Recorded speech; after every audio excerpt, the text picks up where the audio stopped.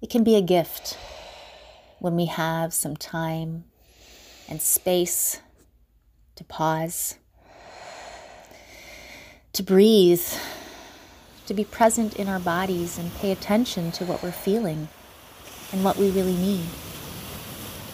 And we may not always have the luxury of that space as we move through life with all the other things that call for and maybe even demand our attention.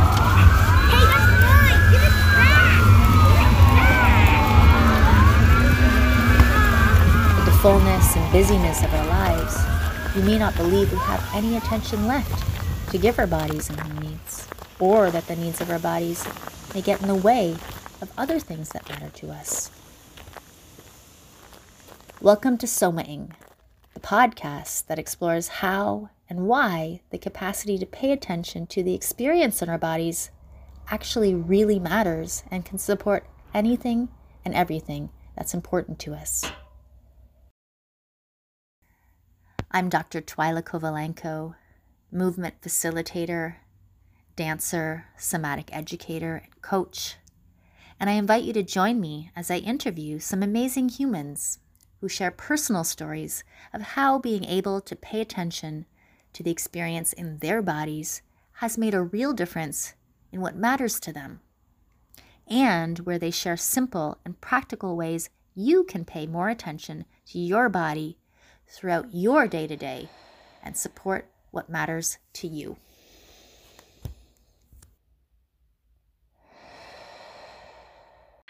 Welcome, Annette. Thank you. Happy to be here. Yeah, and I'm so grateful that you've agreed to be on my pilot of this series of Soma-ing and to share, your experience and your stories and your wisdom. So I'd love to introduce you, and then maybe you can introduce yourself and add to, because there's a lot more. Yeah. So I've known Annette, I think a couple years. We met sort of in crossing, being in similar fields and in Annette's work in focusing.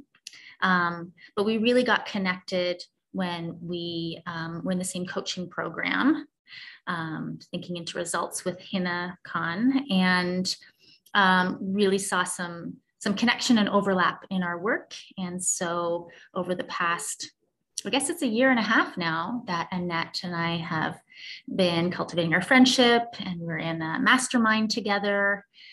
So I get a chance to really learn from and grow with your knowledge and your wisdom, and as in our businesses and what matters to us. So I love what you do, and I'm really excited for you to share with our audience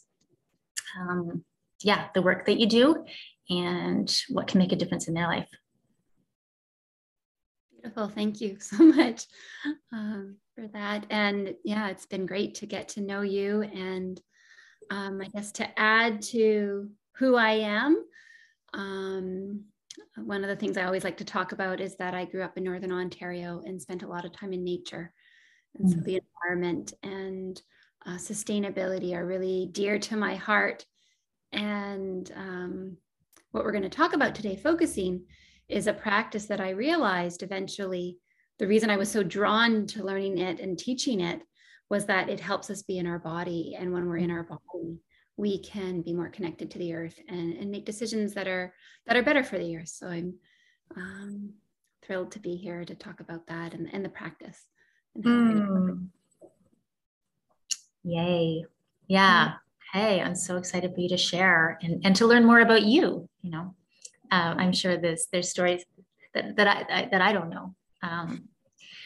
So the focus of this series is really to provide our listeners or watchers, audience, with stories from your life of how you've been able to cultivate more capacity to attend to pay attention to your body, and how that's made a difference for you in something that really matters to you, like how you've been able to use that. And so I'd love for you to share share an area of your life where you've really seen the difference by being able to have this capacity to attend to what you're feeling inside. Beautiful. Yeah.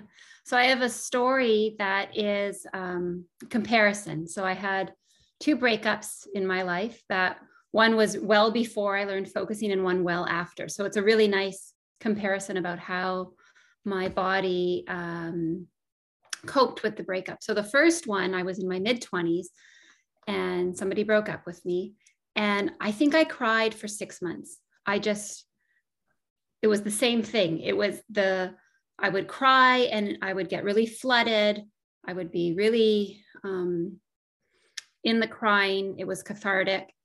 And then I would fall asleep. So I would shift in my nervous system from that sympathetic fight, flight, flooded place to a dorsal, that's a technical word, but that shut down, numb, collapsed place where I would fall asleep.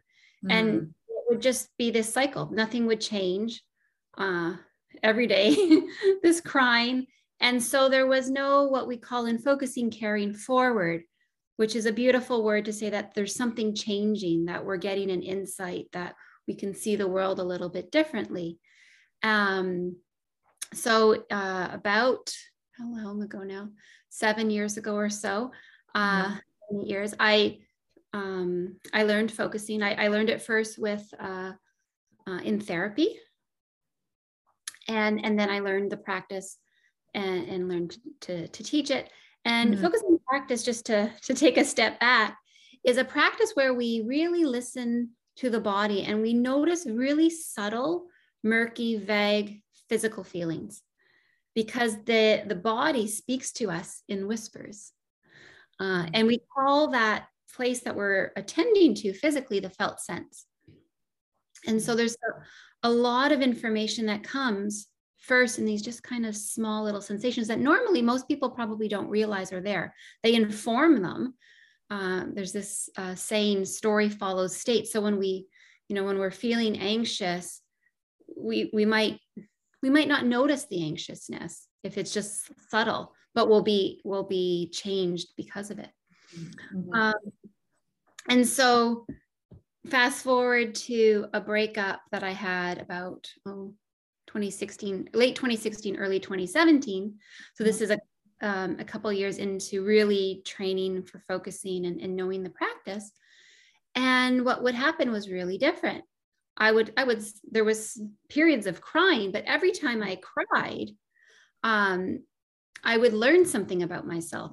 There would be a word, a phrase that would come out, and I would notice why I was crying that day. There were all these, what we could call facets, like these different strands that connected this breakup and my relationship to previous trauma. And so there was fears of abandonment, there was fears of being alone that would come up, and they were really distinct, like feelings like, oh, they're not going to come back, or I forget now. There were lots of them. I'd have to look in my notebook because there were 8 or so that came out. And so each time I was in the crying, it wasn't just this loop. I didn't get nearly as flooded. I stayed more grounded. So there was a part of me that was crying, and there was another part of me that was grounded and holding space for myself. So I really learned through focusing to be compassionate with myself. This beautiful compassion where you can like hold space for yourself. And it's interesting because so often we are the most mean to ourselves. We would never speak to other people sometimes the way we speak to ourselves.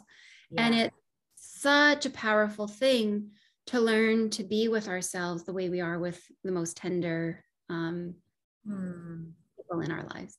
And so in doing that, that created space for those words to come, for this carrying forward, this movement, this healing to happen. And so that breakup, while equally painful in many ways, it didn't draw out for so long. And I learned, and I felt like I really grew through that breakup because I knew more about myself, because the the pain, like the triggers were helping me heal things from the past rather than just being stuck in this loop. Yeah. Yeah. And so instead of going back and forth from these dead ends, like I wouldn't have that experience of letting myself flood and then falling asleep, because I didn't ever flood so much. Kind of going, I'm putting hands on two sides because I'm in my head, I have this mental image of the model of my focusing teacher, Jan Winhall, has this felt sense polyvagal model, which is the model of the nervous system. And her addition to the idea of the nervous system is really that when we have bad habits or addictions, when we get stuck in these loops, we're really just helping ourselves physically shift, like neurophysiologically shift from that flight to that shutdown, or vice versa. And so I really saw that in the first breakup, where like I would have these shifts of going from crying too much and then sleeping. And that with focusing practice, I could, when the tears would come, when the wounded would come, I could learn something new and shift back down to grounded. Yeah. And so there's a real difference. Like sometimes when we think of tears, some tears are helpful. They bring knowledge or sometimes they are a release.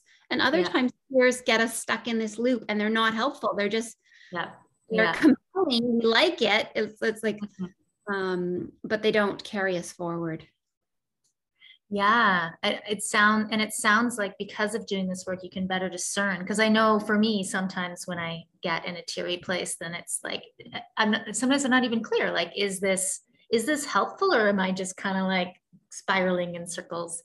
And it sounds like you've cultivated the capacity to discern that and to cultivate more of that forward moving, releasing.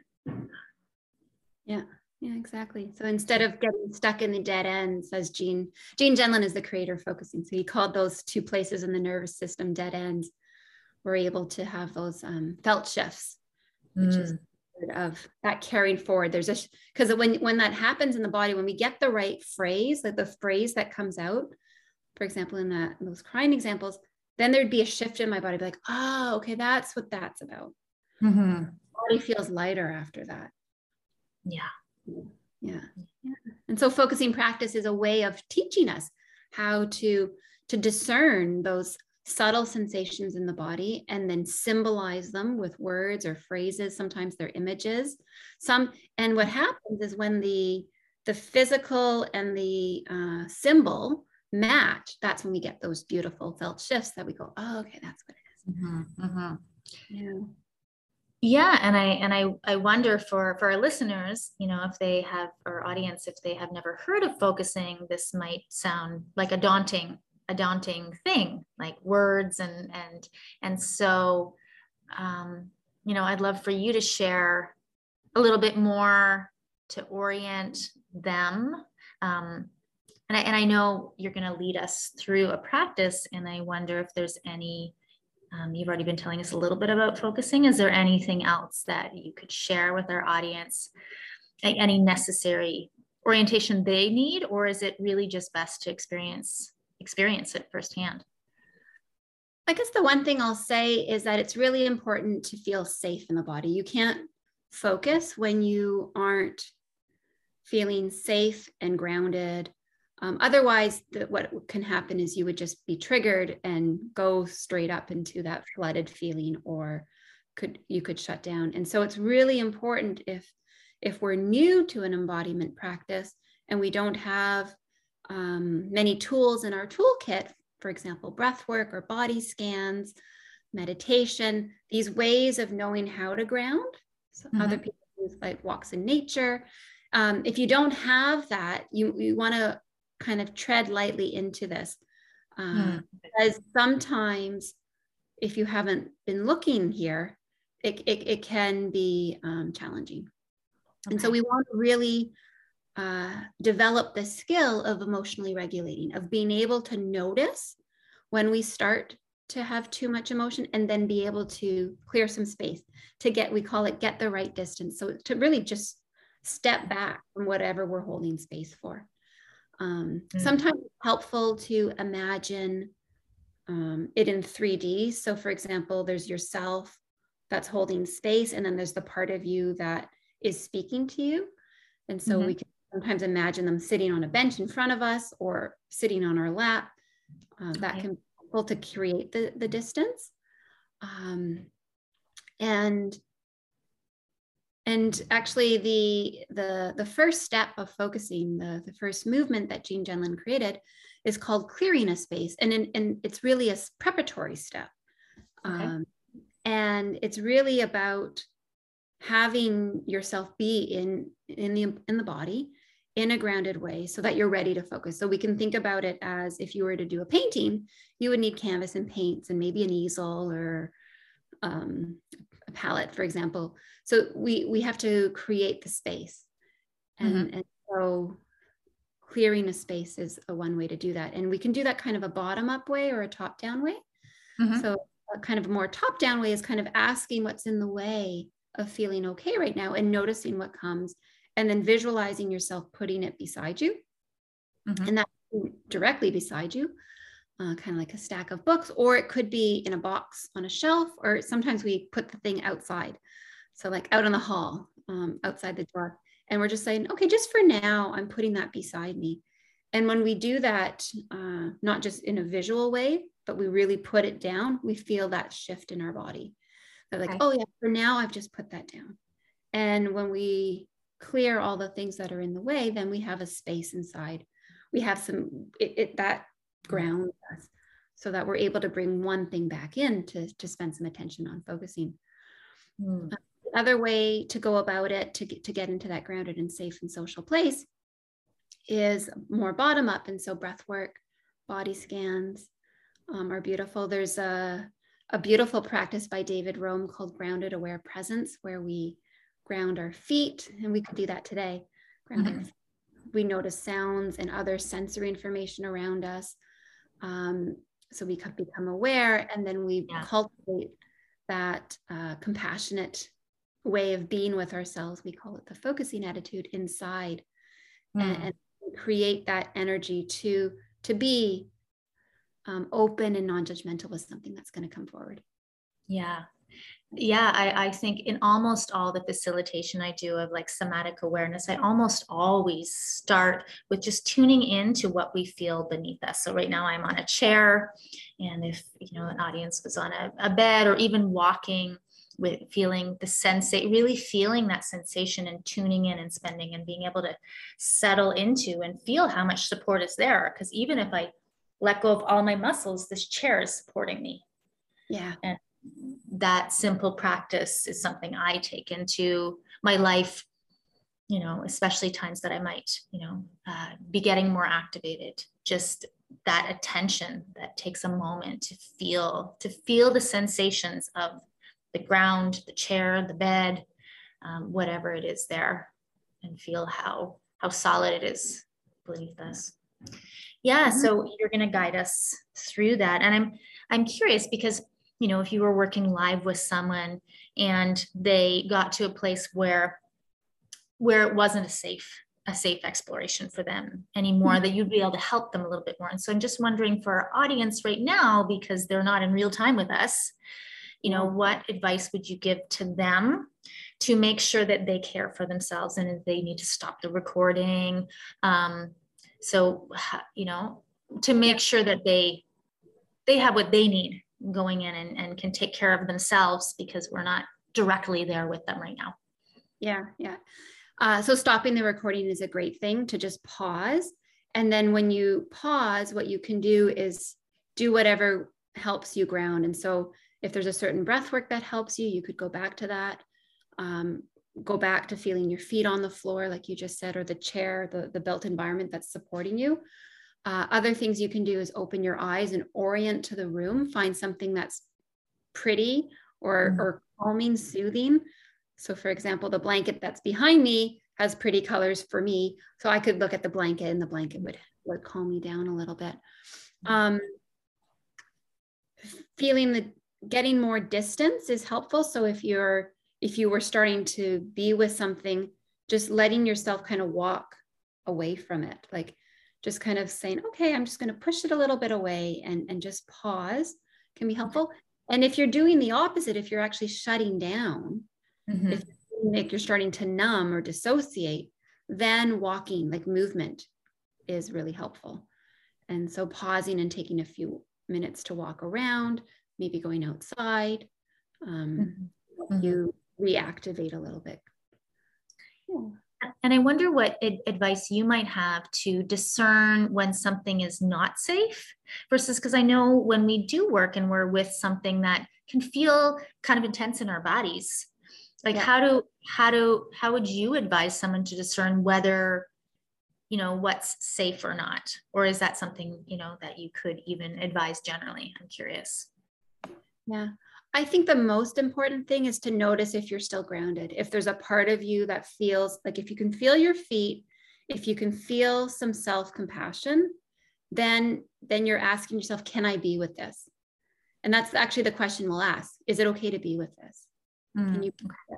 And if your body says yes, then it's okay. And if your body says no, then it's not.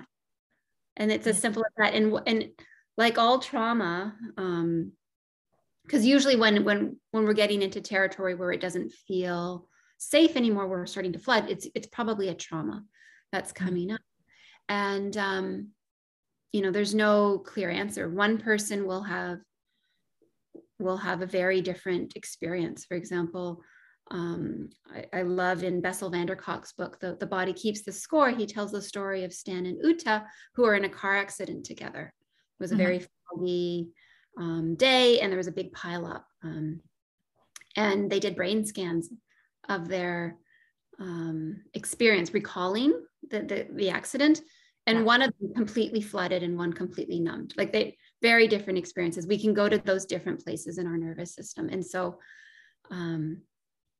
there's no rule. We can't say, you know, this is what's going to be okay and not. And similarly, you mentioned like, because the audience is on their own right now, other than our voice is here guiding them. Maybe just for a moment, I could say a little bit about what the experience is like when you do it in partnership, because focusing practice is best done in partnership. There's something really beautiful about having space held and something about the co-regulation that we provide each other, that we can go places with a witness, with a guide, that we can often not do on our own. There are certain exceptions. There are people who I know who prefer focusing on their own, but generally speaking, most people prefer to do the practice with somebody else. And probably a lot of that has to do with that when you're focusing on relational issues, the healing happens in relationship as well. It's true. And I can also imagine, because I know of years of doing somatic work, it's really helped me cultivate the capacity for holding space, even for things that are really intense. So the more that I practice things on my own, the more I have capacity to do that, which means I can, you know, use the tools, use the attentional practice, not necessarily needing to go to, you know, a practitioner or even another person. I mean, it's wonderful to do that and to also be able to have tools and capacity in our lives when things are really happening in this moment, in the busyness of life. Yeah, absolutely. Yeah. And that makes me think of like, how can we use focusing outside of the practice? It's like anytime something happens in life and you notice a physiological change, you can just pause and go inside, take a moment and just notice what's happening in you and do like a micro focusing. It's just what's happening. Where do I have sensations? What are they telling me? That works. So I'm really I really wanted to get into the practice, and I just have one more question, because, you know, the way we've been talking, the audience might think, you know, this is a really intense practice only to be used around trauma or something, because we've been practicing is with all this, you know, care around safety and about how trauma shows up. And I'm wondering if you can share, you know, why and when we would use this practice. Yeah. Well, so I'll say two things. One is you can use it for any creative process. So we can really anytime we want to know our body's wisdom, we can use this practice. So it's not just about solving problems and looking backwards, but it's also about creating the future. And how do I want to move forward? And there's a lot of wisdom that comes there. And Jean Genlin created a second practice, which is related, called Thinking at the Edge. And that's a practice specifically about working with words and our felt senses to create. And so we can really utilize the body wisdom. And it's really our intuition, we have these feelings that once we symbolize into words, then we have the insights of like, oh, okay, that's what I can do. And so it's really a beautiful practice. And I find like we do mindfulness practice to be more mindful in general. And I think focusing practice is a beautiful practice to be more, like I would say, call it some sort of like embodied mindfulness, like just much more aware of more subtle physical sensations that are at a level that we typically don't pay attention to. I've heard the term bodyful before. I kind of like that. Beautiful. Yeah. And it is. I mean, this is what somatic work is. This is the attention. It's an attentional practice, and we are practicing paying attention to things all the time, usually unconsciously. That we're paying attention to something all the time, and these practices are about consciously turning our attention, which is what mindfulness practices are, and somatic practices are consciously attending to the sensations in our body. So some mindfulness practices are that, and some are not. And here we're specifically focused on that because we really believe that being able to tune into the sensations in the body, the wisdom in the body that connect us to this present moment, to others and the planet, really matters, which is why you and I do this work. Yeah. And staying with the sensations, that's a big difference. In a lot of other practices, we notice and then we let them go. And so we're constantly clearing. And focusing really differs because we stay with, and we say, oh, what do you want to tell me? And we stay with sensations until they're complete, until they shift. Yeah. Okay. Well, shall we go into, guiding the audience into a practice to really, like, there's been so much around this and to actually experience what this could look like for them. Yeah.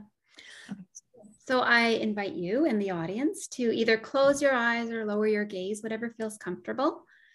And we're going to begin by just noticing our brow. And if you could just soften your brow. And then your eyes. Softening the eyes. And the jaw. You might yawn, or you might notice your temples and you might want to give a little massage.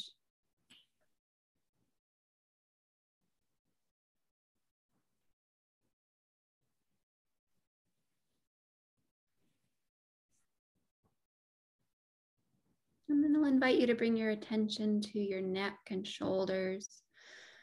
And notice if you'd like to roll them.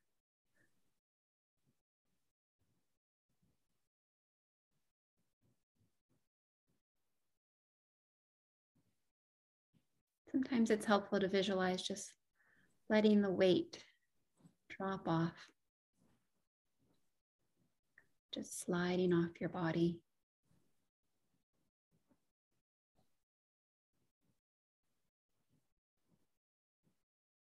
And then I'll invite you to sink down into wherever you're making contact with your chair or wherever you're being supported. So your sit bones, your thighs, your feet.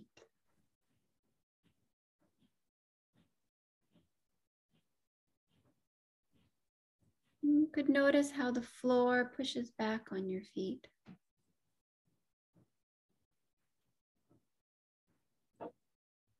How the chair holds you.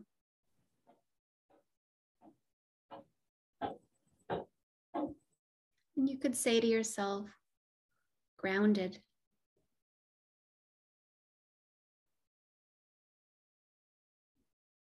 And then I invite you to notice any sounds in your space. These might be inside or outside.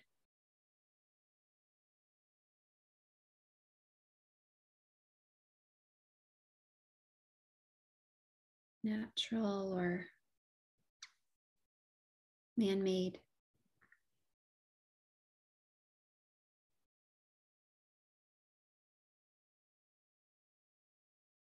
And then you might notice smells in your space.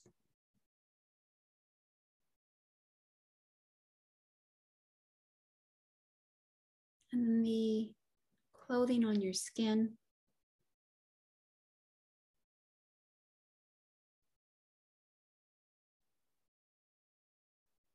And finally, the air on your skin, on your hands,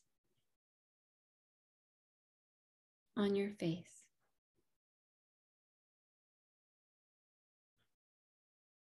The breath at your nostrils. And you can say to yourself, aware.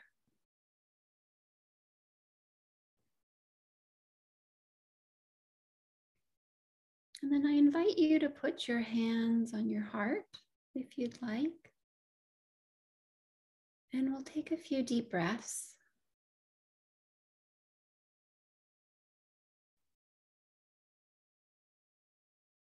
And I invite you to imagine that you're breathing through your heart.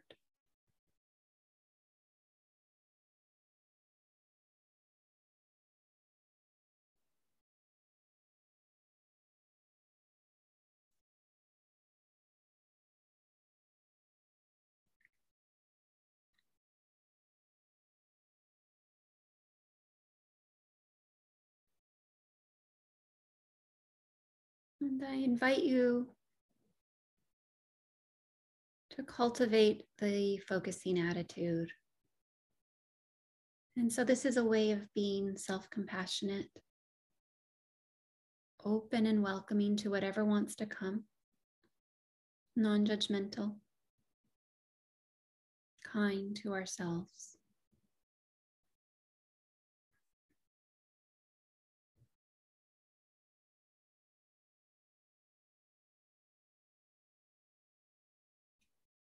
So you can just check, how are you doing in your body now? Do you feel grounded and calm?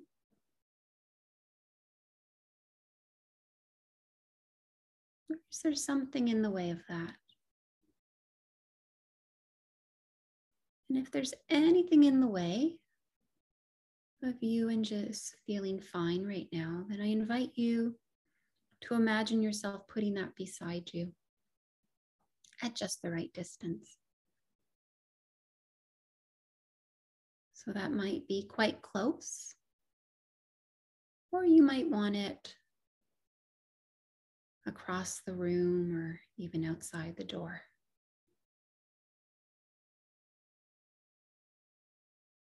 So what's in the way?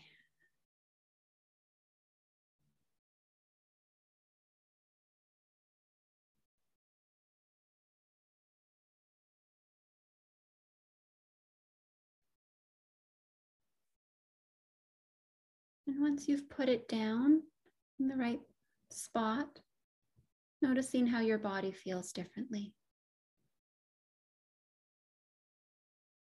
And if there's no change, then you're probably still holding it. So I invite you to try again, to really just put it down for now. You'll come back to it. You can let it know. Just temporarily clearing some space.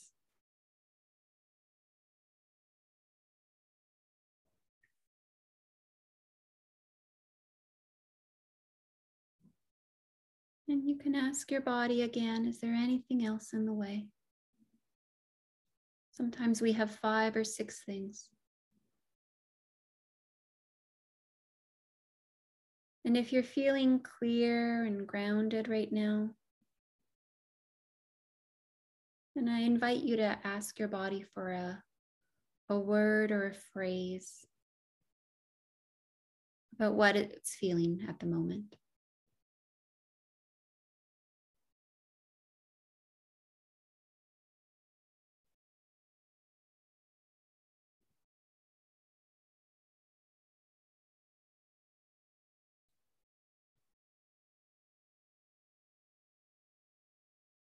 And if you're working on clearing space, you can ask again, is there anything else in the way?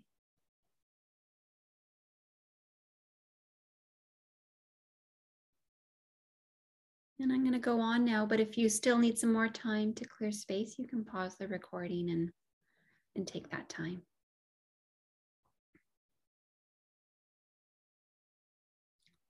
So now we can ask the body, what wants my attention right now?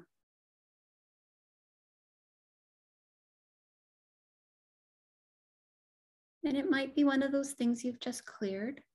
One of those might want to come back. Or something completely different might come. And typically it starts with some sort of vague, murky, subtle physical sensation. So we're asking, what wants my attention right now? We're just noticing, where do sensations come?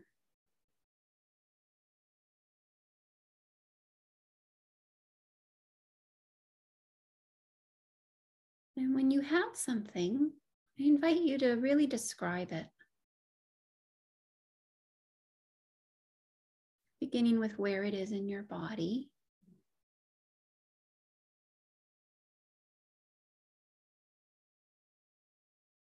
And what size it is.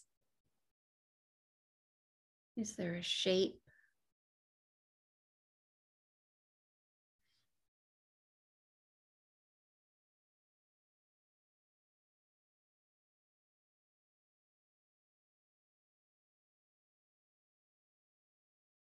Something like a golf ball or a grapefruit or a long tube.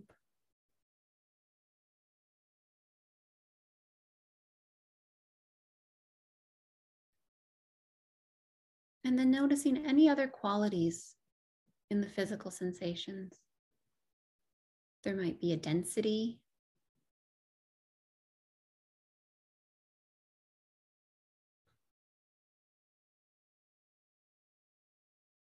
Maybe it's warmer or colder than the rest of you.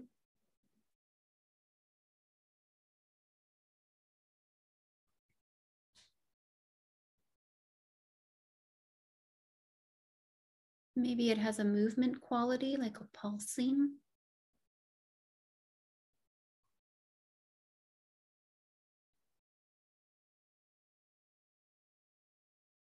And sometimes there's a color or a sound.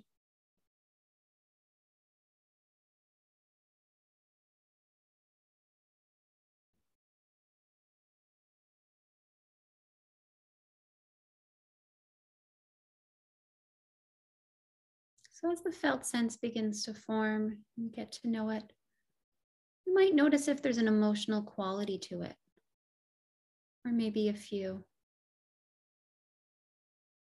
So we could slowly begin to symbolize it.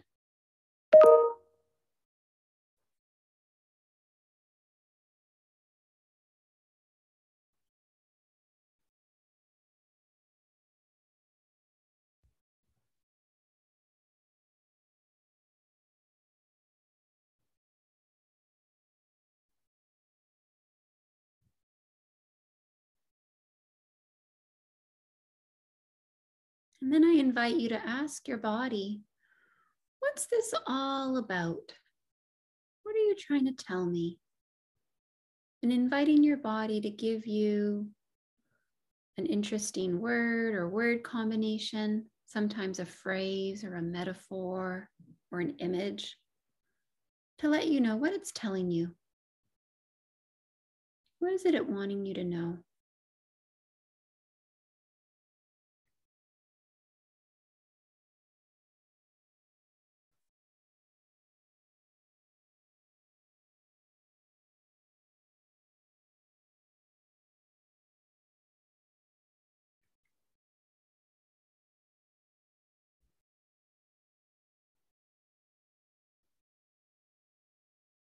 And you might get something clearly and quickly, or there might be many options coming forward.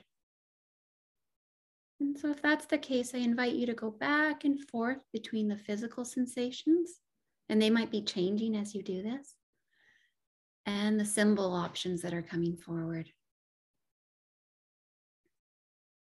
Going back and forth until you feel like, yeah, that's what it is. That's what this is.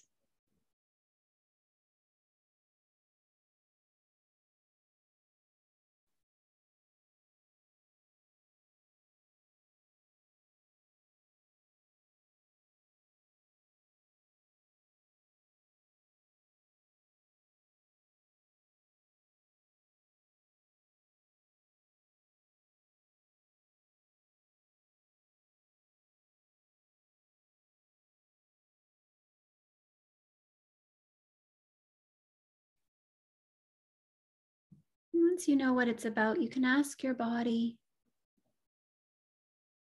what else it wants you to know about this. And here I invite you to really notice how the physical sensations change.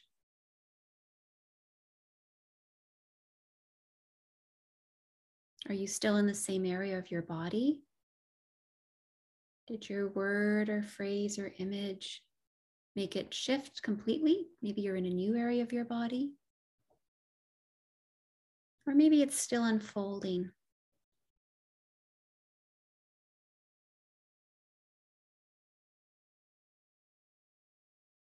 So asking it, what else does it want you to know?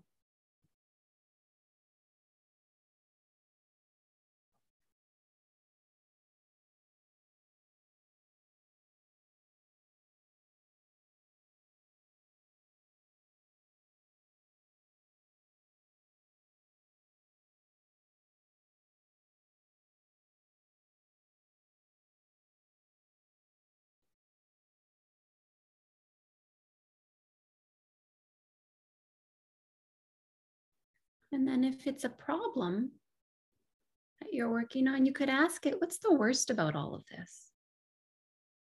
And if it's a more creative challenge, you could ask your body, what's really important?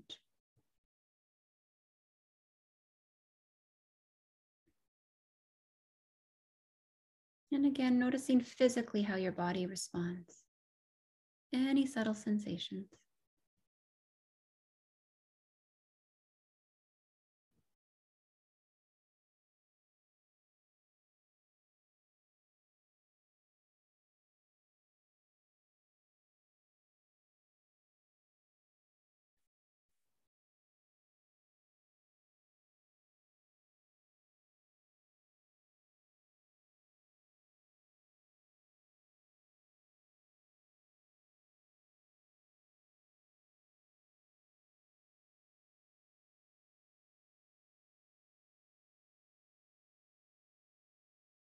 And then we can ask a final question for now, and that would be, what does it need? What does your body need?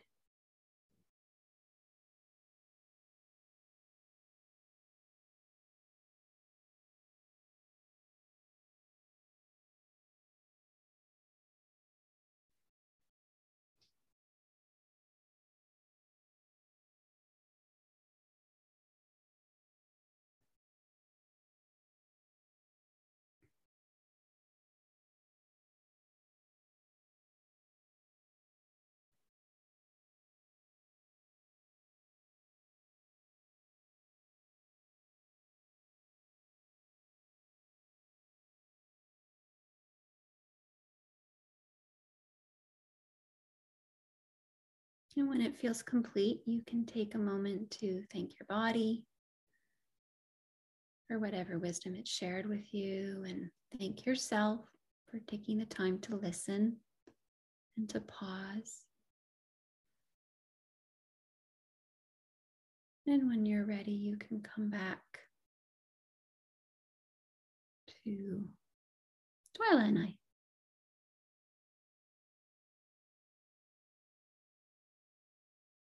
You're muted.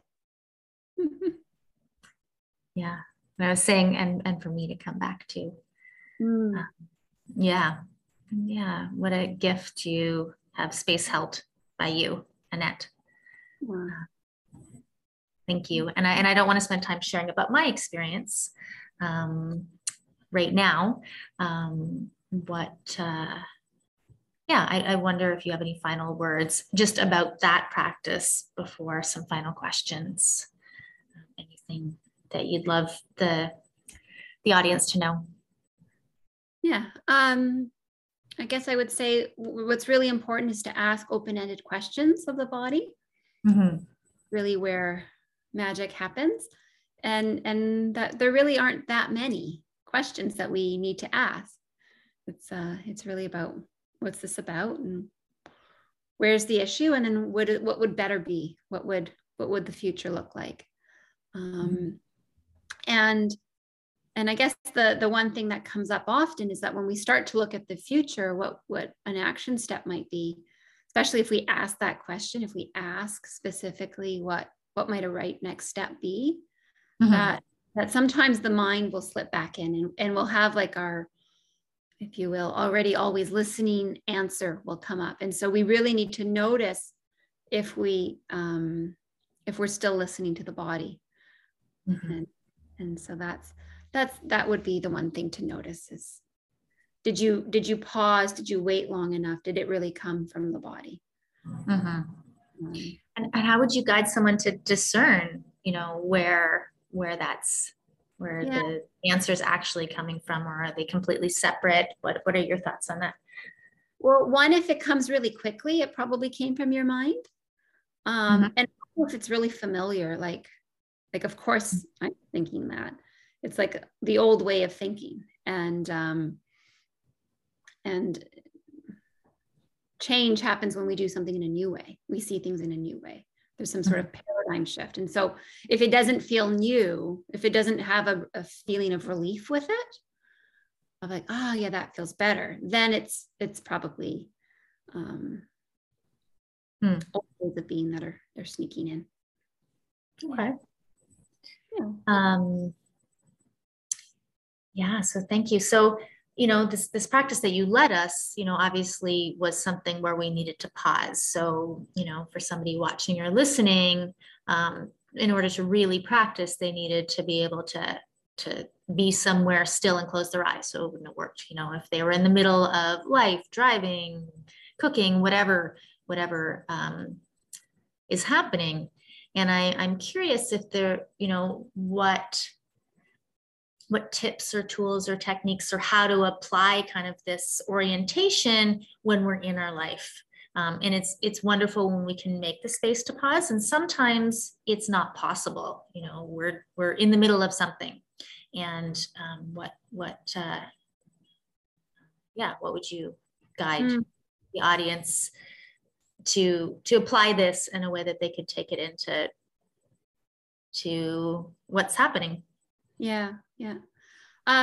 Well, first I want to challenge a little bit that it's not possible to pause. There's often a way to pause, and that could be going to the washroom, or, it's sometimes we need to learn to say, I just need a moment, and take a time out. Like it's especially if it's an interaction with somebody, it's like, I just need a moment to think about this, or there's ways of asking for a pause.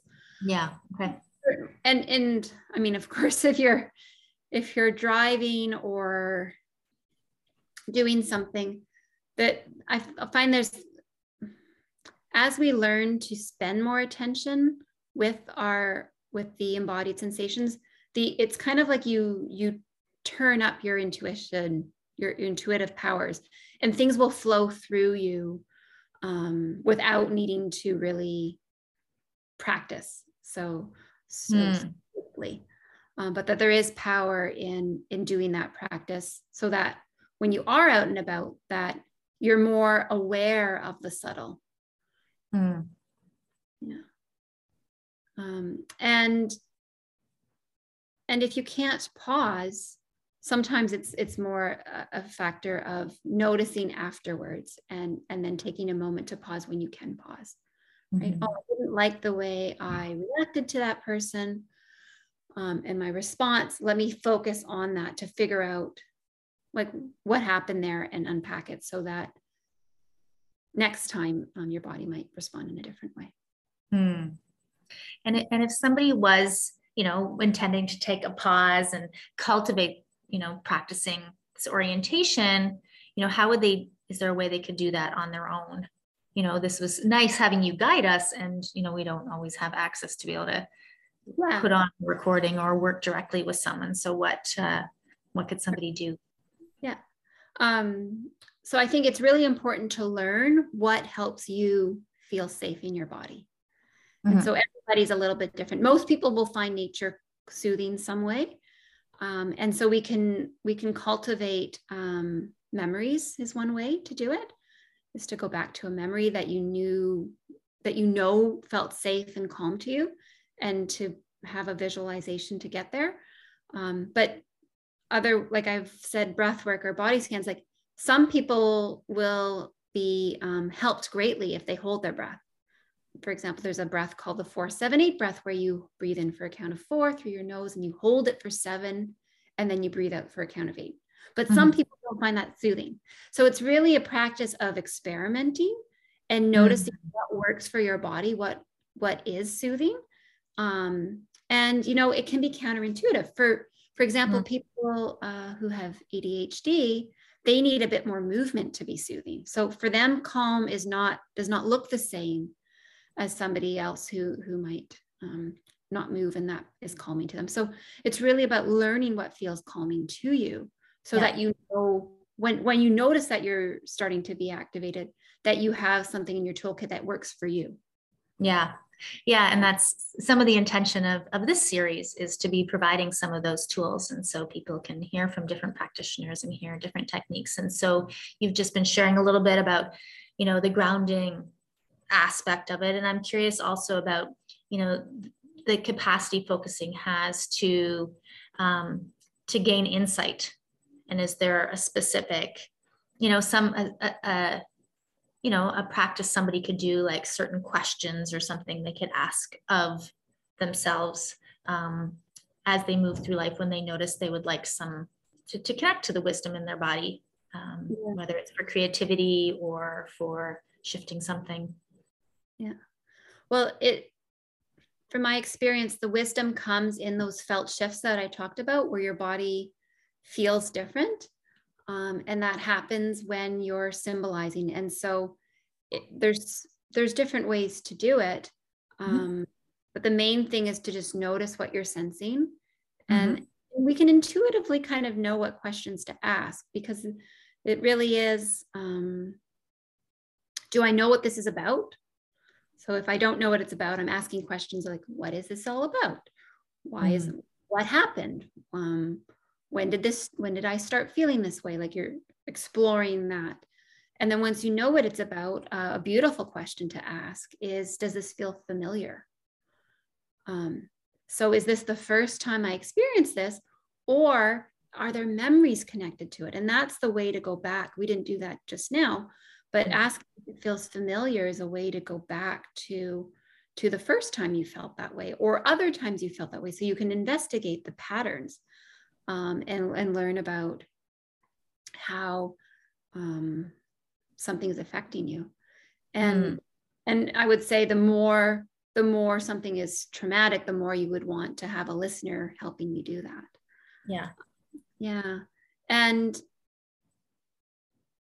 when we're listening to ourselves, one way to do it is kind of to blend it with a meditation practice. I've done that many times, where we'll just sit, and then when something arises, rather than clearing it, we can just hold space for it. And that can be a good way to go about it. Yeah, and from what you've guided and the limited knowledge I have of focusing, there always also seems to be an orientation towards asking questions like, what do I need to know about this? Questions where we're asking for new wisdom to arise. So not just what this is about, because that's what I heard you also guide myself and the audience through, to, what's there, and then what what else is a response or new information, or maybe some other sensation that balances this in a way we hadn't previously seen. Yeah. So often there's other questioning that. Any specific way that you'd guide people to tune into that, or questions that would be helpful to ask? Yeah, we can ask what's in the way, or what is a part not wanting for us. So sometimes we know we don't want to have this, but we don't know why. Like there's often it's not just a 2-part thing. There's like maybe 3 or 4 things in us that are interacting. And so there can be kind of like a tug of war. There's like a tension where one part wants to go forward and one part doesn't. And it's about discerning what are those different parts.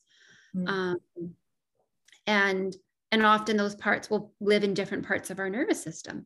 They're protective parts, and one has more fight energy, for example, and one says no, retreat and hide. And so dialogue is a powerful way of noticing what's active. So what are the thoughts in your head connected to this? That can really identify the different parts. And then other questions are, there's some provocative ones, like what's ready to die, for example. Like, is there a part of you that's, in the way, really, of achieving our goals? Sometimes I think very often, our personality developed in a way to protect us. When we're little, when we're children, we cannot do exactly what we want, essentially. And so we develop these personality types. So, for me as a child, I was a perfectionist, and still am probably way too perfectionistic, but way less than I used to be. And over time, we realize, okay, that's getting in the way of other things, of our well-being and our happiness. And so it's about finding the parts of us that are grounded and compassionate and confident and courageous. I love the 8 C's of self-leadership, which come from Internal Family Systems by Richard Schwartz. And the other C's are things like calm and clarity, goodness. And so we can really cultivate those parts of ourselves as resources to bring forward into our practice, to find those other alternative ways. And what happens when we do that is that those protective parts feel like, oh, okay, there's somebody else here. There's an adult with those C qualities, and I can take a sabbatical or retire. And I think the important thing to note is that these are practices. It's not, a singular journey to get some final place. This is continual practice, ongoing, as we move through life and all the things that change through it. And so I think it's helpful not to be trying to get somewhere or think we should do this once and it's done. This is about cultivating our attention. And then so like you shared at the beginning, that you can bring this in and you have the capacity because you practice that attention. So you've shared a practice people can do by listening, and some of the ways they can cultivate that attention through their lives, ways that they can pause and care for their body, and questions to keep cultivating and practicing more attention to their body and what they're feeling. And, we didn't speak so specifically about, your work, the work that you do. And so before we end, I'd love you to share with the audience a little bit more about what you do. So if, and how to get in contact with you. So if the audience do want to do some work with you and work with somebody who has some expertise that would love to learn more about focusing, how can we find you? What do you do? And share that. Sure. So I teach focusing. So I have a variety of workshops and courses that show people how to do this practice. And I especially concentrate my energies on showing people, teaching people how to listen in partnership, because it is so powerful. And building that skill. And very often what people do is in the class, they meet people and then they form ongoing partnerships. So, you learn the skill and then you can ongoingly meet and have a partnership. And some people meet for years and years, like decades.